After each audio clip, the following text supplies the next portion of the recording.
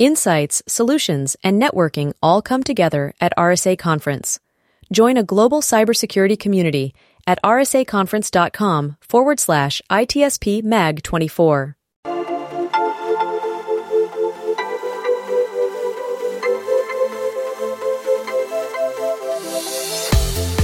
Welcome to the intersection of technology, cybersecurity, and society.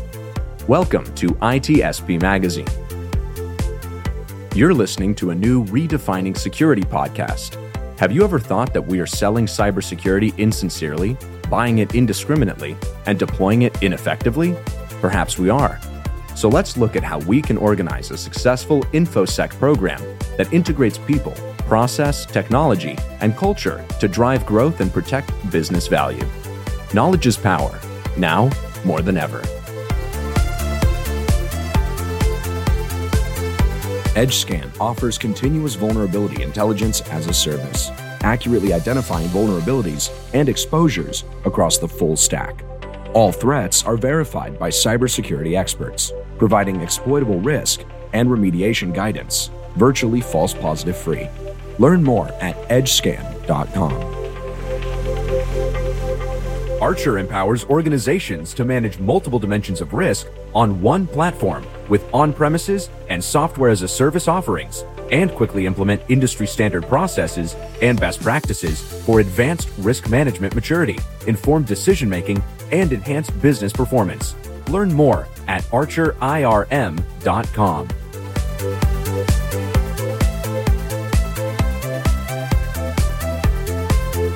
Marco. John. Here we are. We're in a critical moment. Aren't we always in a critical moment? Lately, seems like it's the news. Something news. Critical. You know what else is news? Digital transformation has been news. That's old news. That is old news. You know what's really old news that we continue to leave further and further behind? The Industrial Revolution. The industrial control systems that we built to run all this stuff that we're now trying to automate and control with software. Wait, are you telling me that the entire system now is still the way it used to be in the late 1700s? Are we close there? Are we that bad? The only difference is it now has an internet Ethernet controller attached to it. So it's even worse. It's now exposed. Wow. No, let's not scare everybody. We're not there. We're not there. But I think that we may be a little behind, and there are a lot of things that need to be done. Maybe not just at the local level in each specific country, but maybe something that needs to be coordinated, as we are all interdependent all over the world in the way that we use energy, that we have commerce, markets interacting one with the other, and it's complexity. We always go there. It is complex, and with complexity comes heads in sand, right? So let's just ignore it. Or many people don't know how to begin to understand what the complexities are and what those mean to them personally and socially. I'm one of them. So you're one of them. I'm one of them as well. We brought somebody that is going to explain us. But thankfully, we have somebody who wrote a book about the topic, which is about protecting critical infrastructure and industrial control systems. I'm very pleased to welcome Ernie Hayden to the show. Ernie, thanks for joining us. Thank you. Glad to be here. And we're excited to learn more about your book and how folks can leverage it. It's actually a guide for folks, or a reference resource, if I'm not mistaken. So we're going to talk about that. Yep. Before we get to the book, though, a bit about some of the things you've been involved with and things you're working on now that perhaps led you to write the book. Okay. Well, great. Well, again, thank you to you gentlemen and ITSP Magazine. Really enjoy the opportunity to talk about my book, and I appreciate meeting you. Let me talk about my background first, because I think that will help the listeners understand where in the world this book idea came from. So I've been working for 45 years. I mean, I graduated from University of Washington in 1974. And so the immediate reaction is, this guy's old. And maybe I am, but I like to think of myself as seasoned. Okay. So, so since 1974, I've got kind of like two large career chunks. From 1974 until around literally the day after 9/11, I was on the energy side of the business. I was doing things like nuclear energy, nuclear engineering. I was working with electric utilities, distribution, transmission, other like solar, distributed resources, and that kind of thing. And on 9/11, literally 2 days after 9/11, my boss, the president of a company I was at called Alstom Esca, said to me, look, with 9/11, a very bad event happened and we need somebody to take over security. I'd like you to do that. And his comment was, I have no idea what that means. Just do it. And from that day until literally now, that's all I have done is security. And my security has included cybersecurity and physical security. And I've had certifications for all sorts of things, including industrial controls. I have the SAN certification. I've got my CISSP. I also had the certified ethical hacker for held that for about 10 years.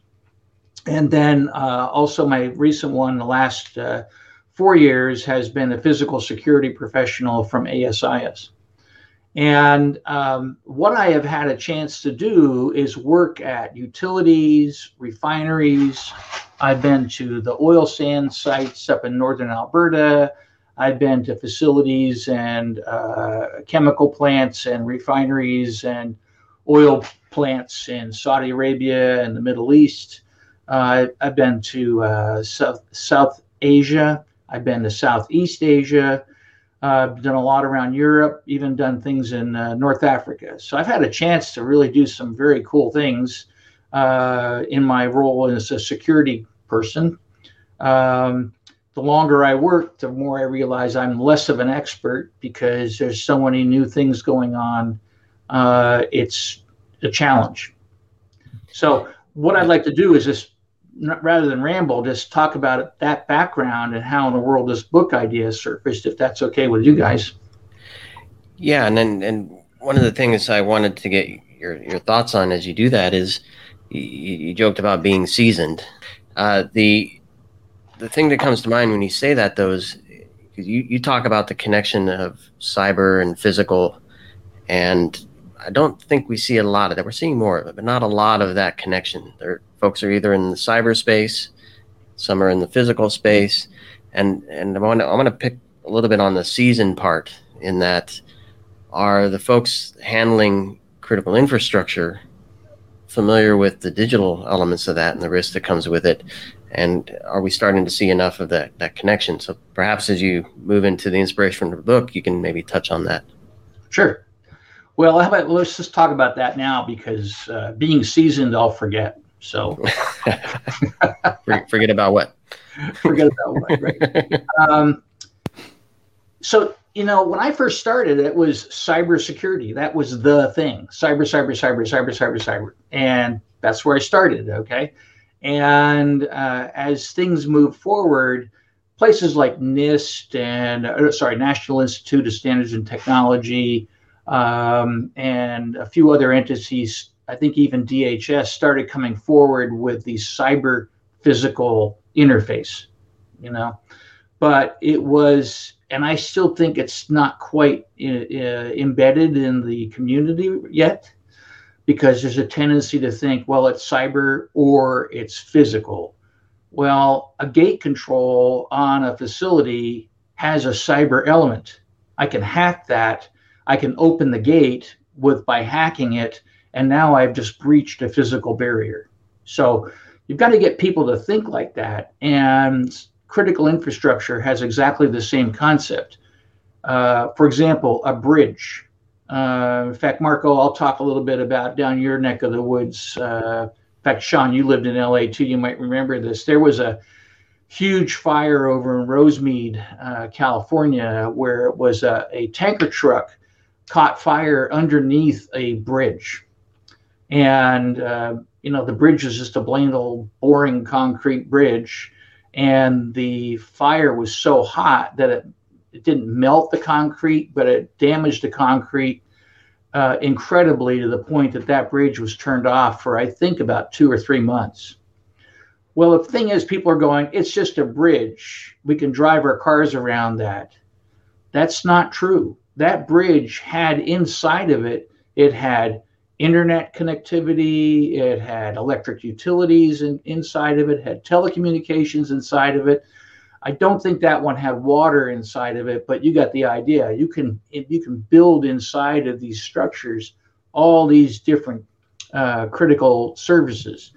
Well, that was a critical infrastructure that was destroyed and had a huge impact in the area. Somebody needs to think like that. They need to think about what is the holistic input in effect to damage to critical infrastructure.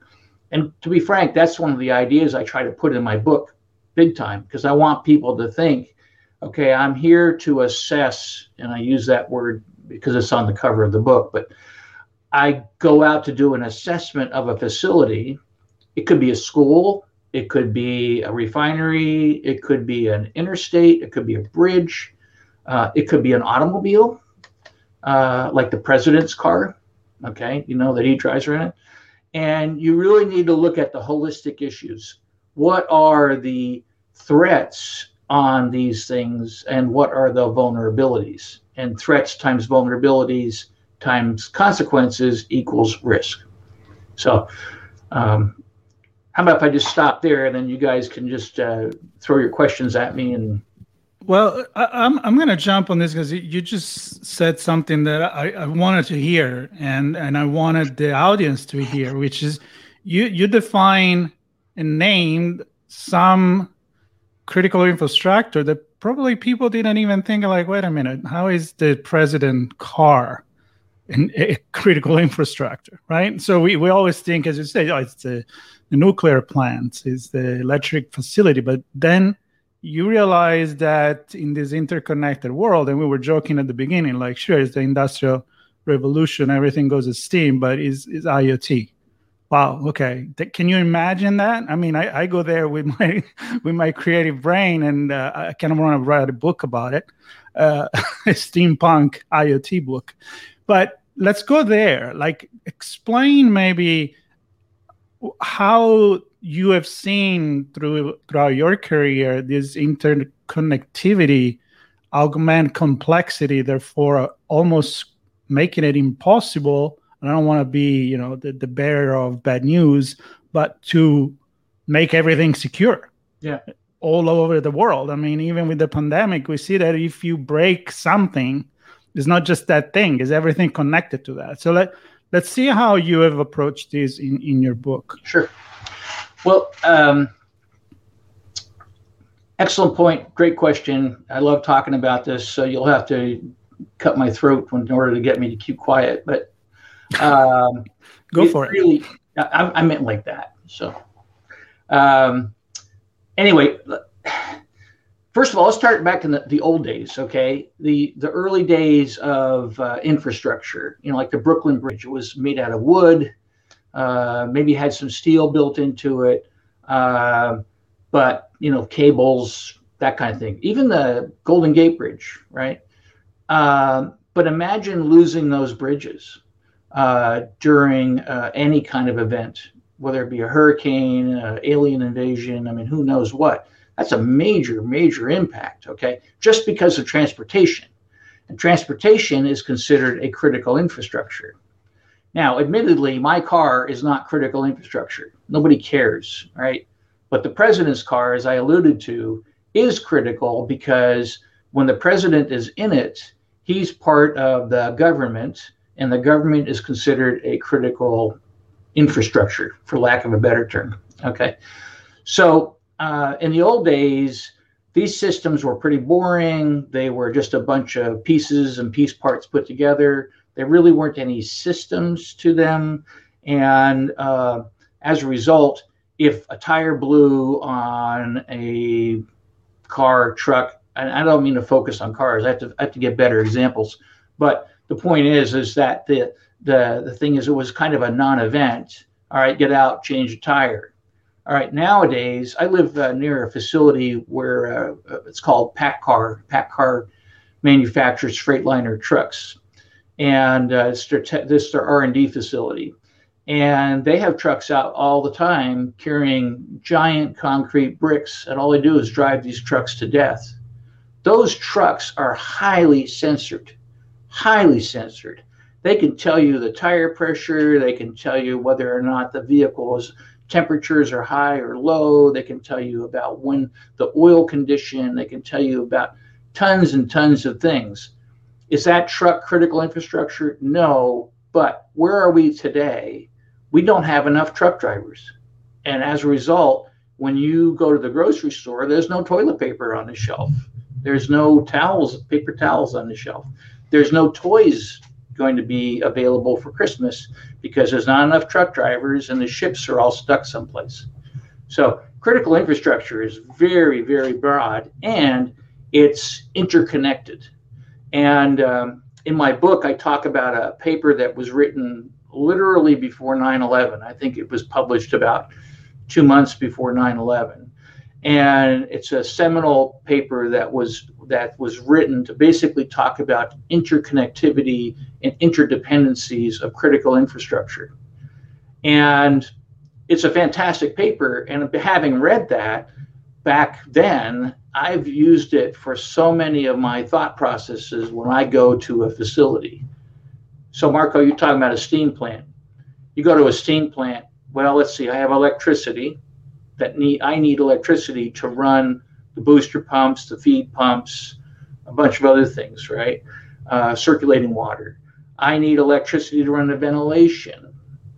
Okay, now I generate the steam. Well, what do I need there? Well, I need water. I need ability to collect the water, to refresh the water, to make sure it's clean, demineralized or whatever, or at least using filtration and different types of cleanup mechanisms. Okay, so I need water, I need electricity. Oh, by the way, I need fuel because I got to burn a fire to make that water boil to make the steam. Okay, where does that fuel come from? Is it natural gas? Is it oil? Is it nuclear or whatever? So you have another one. Okay, well, let's go back to the fuel. Where does the fuel come from? Well, it's on a pipeline, or it's from a delivery of a truck, or it's from some other mechanism. Okay, is it literally right there on the site where they have a drill in the ground, they pump out the oil or the natural gas and they pump it into the facility? All right. Then we also have the IoT, the Internet of Things. Well, I need an internet connection. I need telecommunications, etc. So all these things combined really bring to bear a really fantastic opportunity. I have a steam plant that runs and makes steam and I can use for a variety of things. But what if I lose one of those? What if I have an impact on one of those that can ruin my day, so to speak? That's the interconnected aspect. Colonial Pipeline, when they were hacked, okay, how many people were affected by gasoline prices skyrocketing and lines of cars trying to get gasoline because people were petrified that they weren't going to be able to get gas because Colonial chose not to ship the fuel in the pipeline. And I'm going to pause you on that note, Ernie, because that word you used, chose, the one that I'm always interested in, and when we talk about cybersecurity from the business perspective, it's always viewed as the department of no. No, you can't do that. It's too risky. No, you can't do that. We're out of compliance. No, you can't do that. It doesn't fit with our risk model. When we look at the big picture of critical infrastructure, maybe this is a good time to kind of get the global view as well. Are we just pressing forward without any checks and balances, or are there places where we're actually doing the risk assessments well to say, no, but if you do this, you can? Can you share some examples of how things are looking in different places? Sure. Let me start with the last part first, and we'll go back to the international perspective of critical infrastructure. I've been a CISO, Chief Information Security Officer, or equivalent in title 4 different times. And each one was the first time they ever had a CISO. Okay, so it was like, oh, you're the CISO, congratulations. We don't know what you want, what it looks like, just make it happen. Okay. And then I went to the next one where I was smarter and I knew what to look for, et cetera. But the sad part of it was I irritated people faster as I got smarter. So they were saying, well, how did you know we had this problem? And I said, it's intuitively obvious. Look at this, bum, bum, bum, bum. And I learned that from my previous job. Now, the challenge is that when I was CISO, one of the things I did learn is don't be the department of no. Be the person who basically says, okay, you want to do X, that's fantastic. My concern is how do we do it securely? And there's a difference, right? It's not a matter of don't do it, it's a matter of do it, but do it securely. That's a little more sophisticated approach. I didn't have that in my first job. And I was able to develop that as I got further down the stream. But also, like I say, I was able to see problems faster just because of past experience. And my bosses tended to get irritated because they didn't believe that I could see it when I did. And I had to, here's all the evidence and so forth. All right, let's talk about international perspective of critical infrastructure. So the leader was really the United States. And in my book, I have a whole chapter on what is critical infrastructure. And it's really intended to be more of a history book, a history chapter, because I started out at the very beginning back in the Clinton administration and even before that, where there was discussions about, well, what is important to our society and so forth. And then essentially it went from Clinton to Bush to Obama, and they all had different foci, if you will, on critical infrastructure and what was determined and defined and so forth. And the U.S. really had the leading edge on this. And there are very good definitions of critical infrastructure. There are very good definitions of what constitutes critical infrastructure and so forth, including IT, which would, in my mind, also includes OT. But if you go to other countries, which I intended to do, I wanted to do a survey to say, well, who else is doing this? The UK, Netherlands have some leading work on this. Japanese have a little bit. Most of the leading Western countries are doing it. But I'll give you an example. So if you were to lay out the list of critical infrastructure from the United States and compare it to the United Kingdom, it's almost the same, not quite. There's one or two little differences. But what's really interesting is the UK has declared space a critical infrastructure. The US has not. So let me give you an example. UK says, hey, space is really critical. Well, what do we have? We have satellites. We have to worry about spaceborne attacks, from another country. We have to worry about how space is used for space junk, et cetera, et cetera. Okay, they're thinking like that, whereas the U.S. kind of has it woven into other elements of critical infrastructure, and it's not particularly obvious, such as communications. Has an element of satellites and satellite communications and so forth. But like I say, I really like the British approach, just because it's almost like, here it is. It's an obvious concern. Let's declare that critical infrastructure. The Dutch are not as pristine when it comes to, and I don't mean that, I mean they're very, very good focus. but they don't have a nice list. They tend to be a little more like a cloud, kind of saying, okay, we have our critical elements and we have to worry about making sure the country is protected. And this is how we proceed with our approach. I'm not saying the U.S. way is the only way, but it's the first, and it's a pretty decent model. And it's something that I've been a student of probably since around Clinton or thereabouts, because I'm seasoned. I'm gonna ask you this because it makes me think from a political science point of view what you just said. And the Dutch wants to focus on defending the country. So let's leave space where it is, unless it's affecting the country. But is nowadays possible to defend your country without coordination with other country, and therefore considering space, as you say, you like the UK approach, to be relevant? Even if you focus on your country, you need to focus on what is not, right? It's not just space. It's where we do communication and other things. Yeah. Well, first of all, I apologize to the EU, because the EU is actually doing a lot relative to critical infrastructure, and the Dutch are part of that. So, and so are the Italians. So so there is an element of focus on critical infrastructure in the EU, because the EU is smart enough, if you will, to say, hey, we need to worry about these interdependencies. Right. What if there's an event that occurs in France that in turn negatively impacts Italy, or vice versa, so forth. So no, I don't think, even in the U.S., you cannot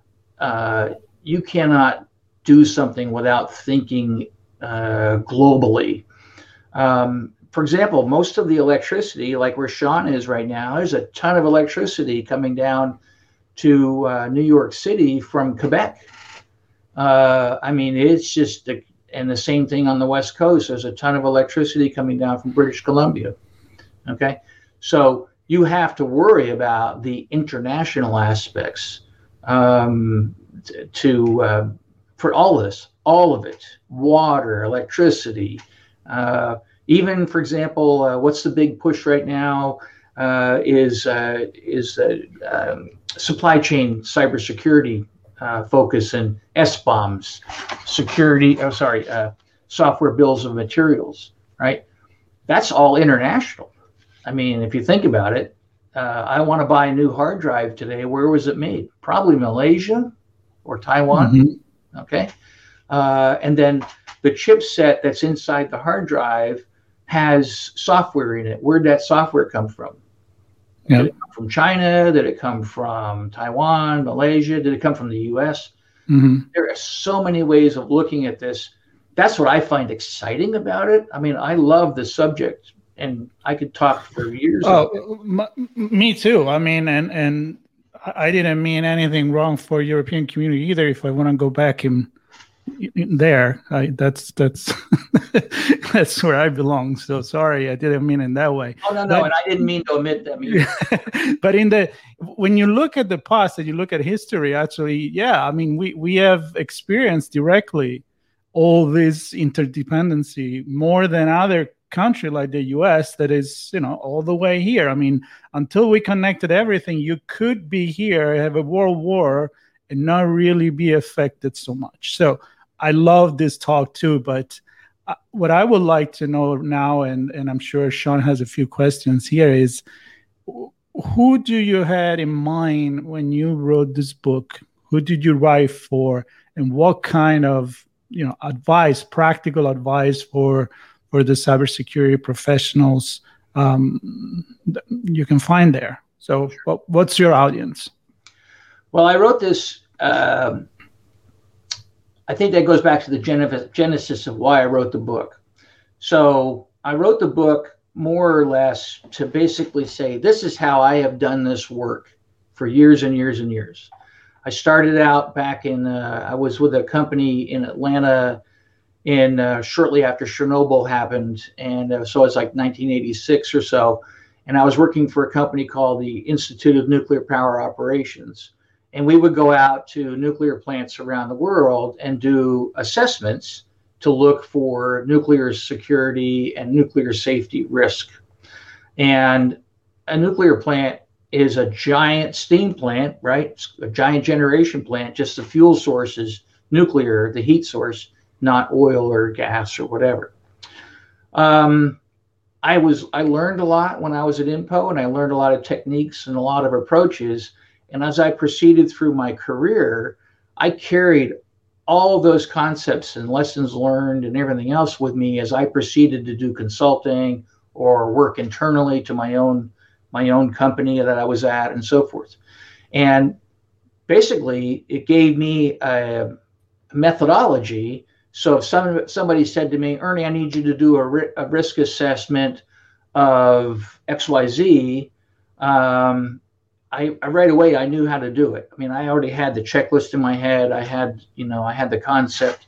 I knew where to look, how to look, and how to try and categorize the findings or the risks that I identified.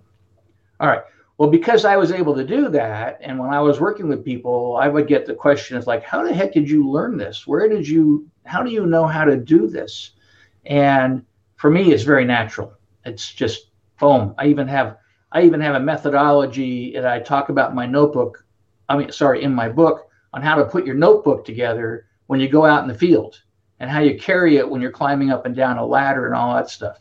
Sounds trivial, but believe it or not, it's stuff I learned, right? So what happened was, I'll be 70 in March, and I was starting to think about, well, should I retire? Should I not retire? I don't know.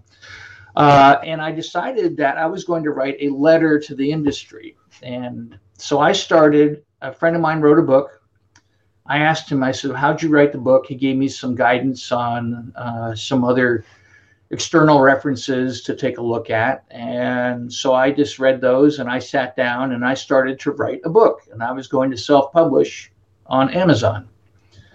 Well, Phil Rothstein, who's the publisher of Rothstein, was the one who basically sent out a mass mailing to all of his mail list and said, if anybody's got a book idea, let me know.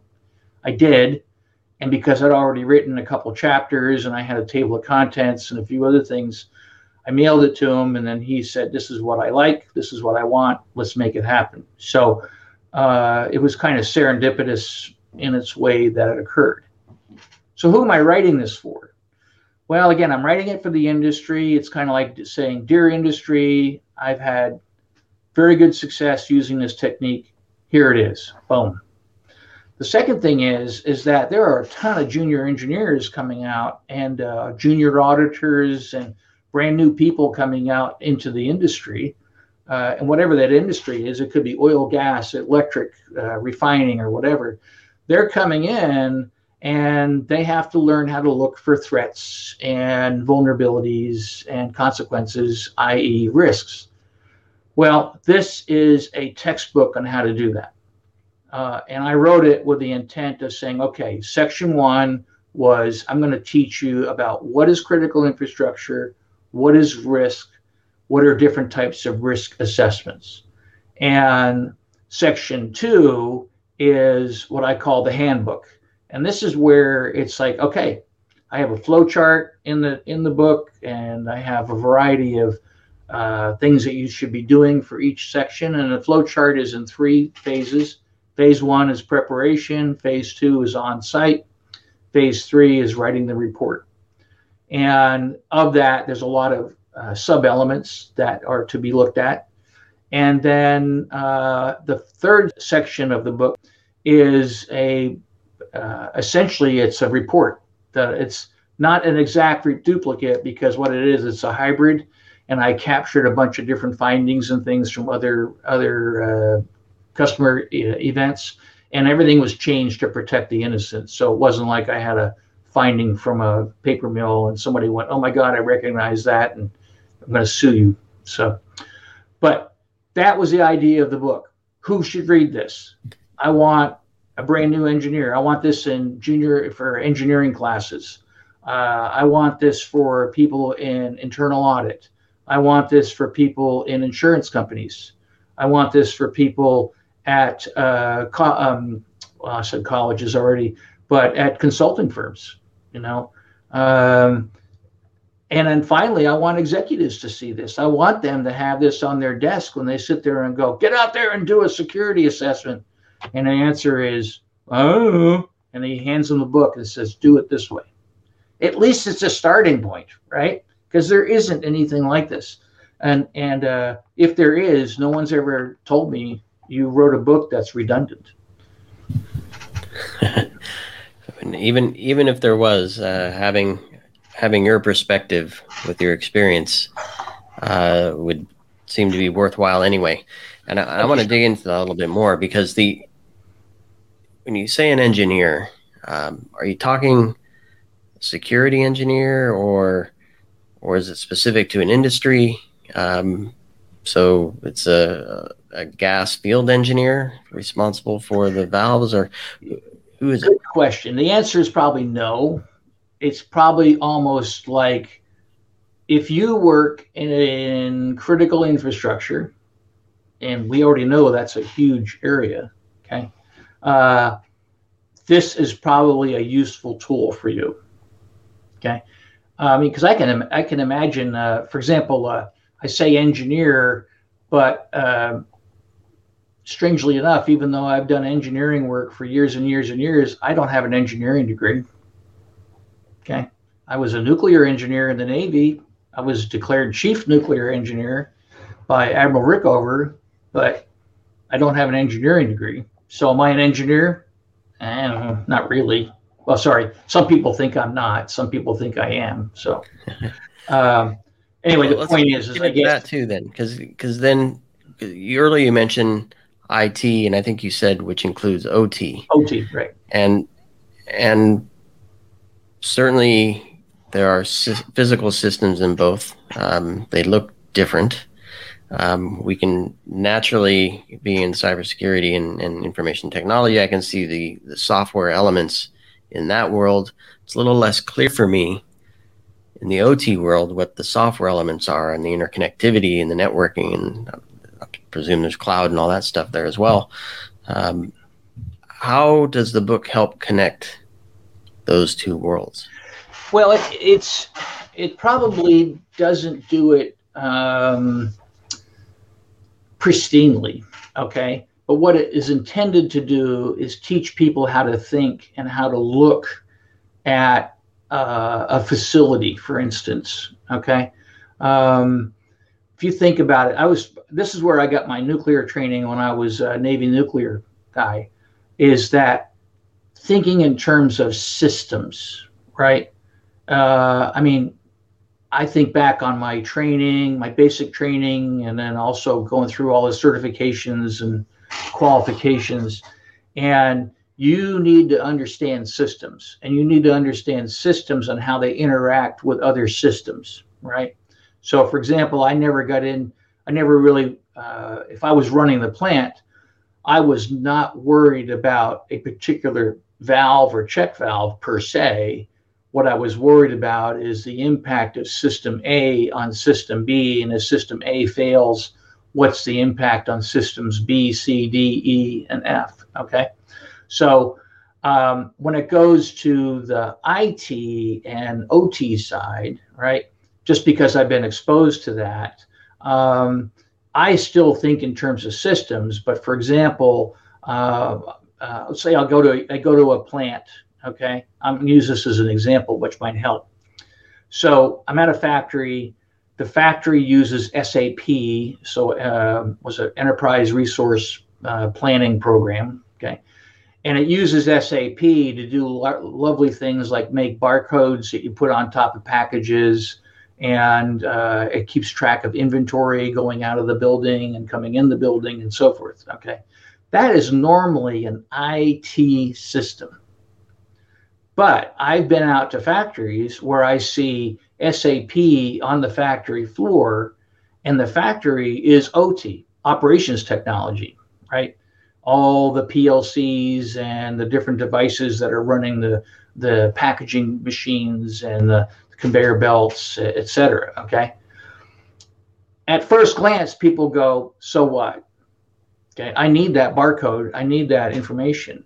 The challenge is, which I've seen, is that you've got an IT system coming into the OT part of the plant without a firewall, without any kind of protection, so that if I wanted to hack the company, I go out on the factory floor, I find the SAP machine, and I do my inject there with a cyber attack. And it not only screws up the packaging and the labeling, but also it goes back on the line, back into the enterprise IT network, and I can shut everything down. Ransomware is a good example, current example, but why not just a simple denial of service attack or a virus? I mean, I can just do that. So that's how I want people to think, and that's how I think when I go into a plant. It's almost like, oh, this is nice. This is SAP, but why is it here? And if it's here, that's good, but is it protected? So I literally look at the architecture diagrams. I go up to where it penetrates into the plant to see where it comes in and so forth. And that's how I can look at it and go, you got a problem here, and this is how I suggest you fix it.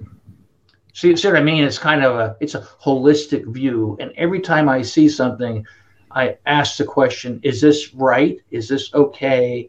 Is this safe? Is this secure? And if the answer in any way is no, or even a little bit no, then that's what I would pursue. Mm. See, I love this because we went from the history to your experience to some like political approach to some really relevant advice. And at the end of the day, it is about what I believe cybersecurity is, which is question everything, right? I mean, there is no certainty. It's like the hacker's mindset. Like, can I make it better? Can this be an entry point? Can this be, protected? Is it protected? And so many questions. So ask a lot of questions. And we did ask a lot of questions to you. I'm sure there is plenty more answer even to questions that we haven't asked you in the book. So we are really happy that you took the time to join us on this. Thank you. We're going to call it off now because, of course, Sean could go with another last question, which I'm going to cut in the books before I even think about it. And hopefully we'll have you back on ITSP Magazine. We really enjoyed this chat. And honored. Yeah, and for the audience, you know how it works. You can go to Redefining Security section or channel on ITSP Magazine, and then from there there'll be links to learn more about Ernie, to learn about the book, and any other resource that Ernie wants to share with us. We'll put links there. So again, Sean, great conversation. Looking forward for more. And I think you nailed it, Marco, that it's about asking questions, and sometimes you need to know what the questions are before you can ask them. And it seems like Ernie's captured a lot of that in the book, and hopefully folks find it valuable and resourceful. Thanks for the time. Thanks again, Ernie. Thank you, guys. I really appreciate it.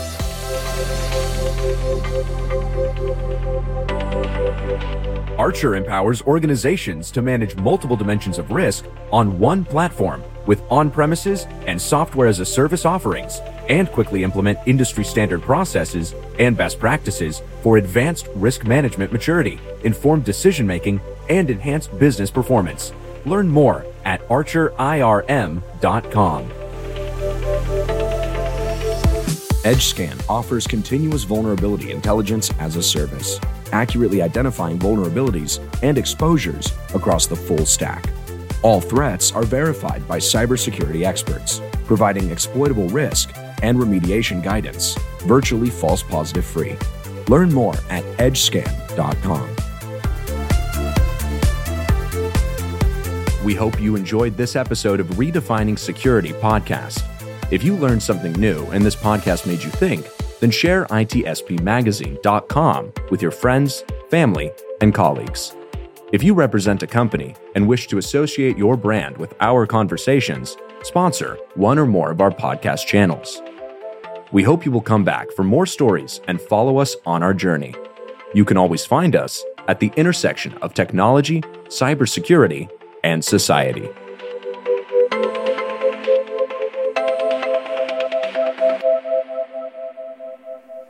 Insights, solutions, and networking all come together at RSA Conference. Join a global cybersecurity community at rsaconference.com/ITSP Mag 24.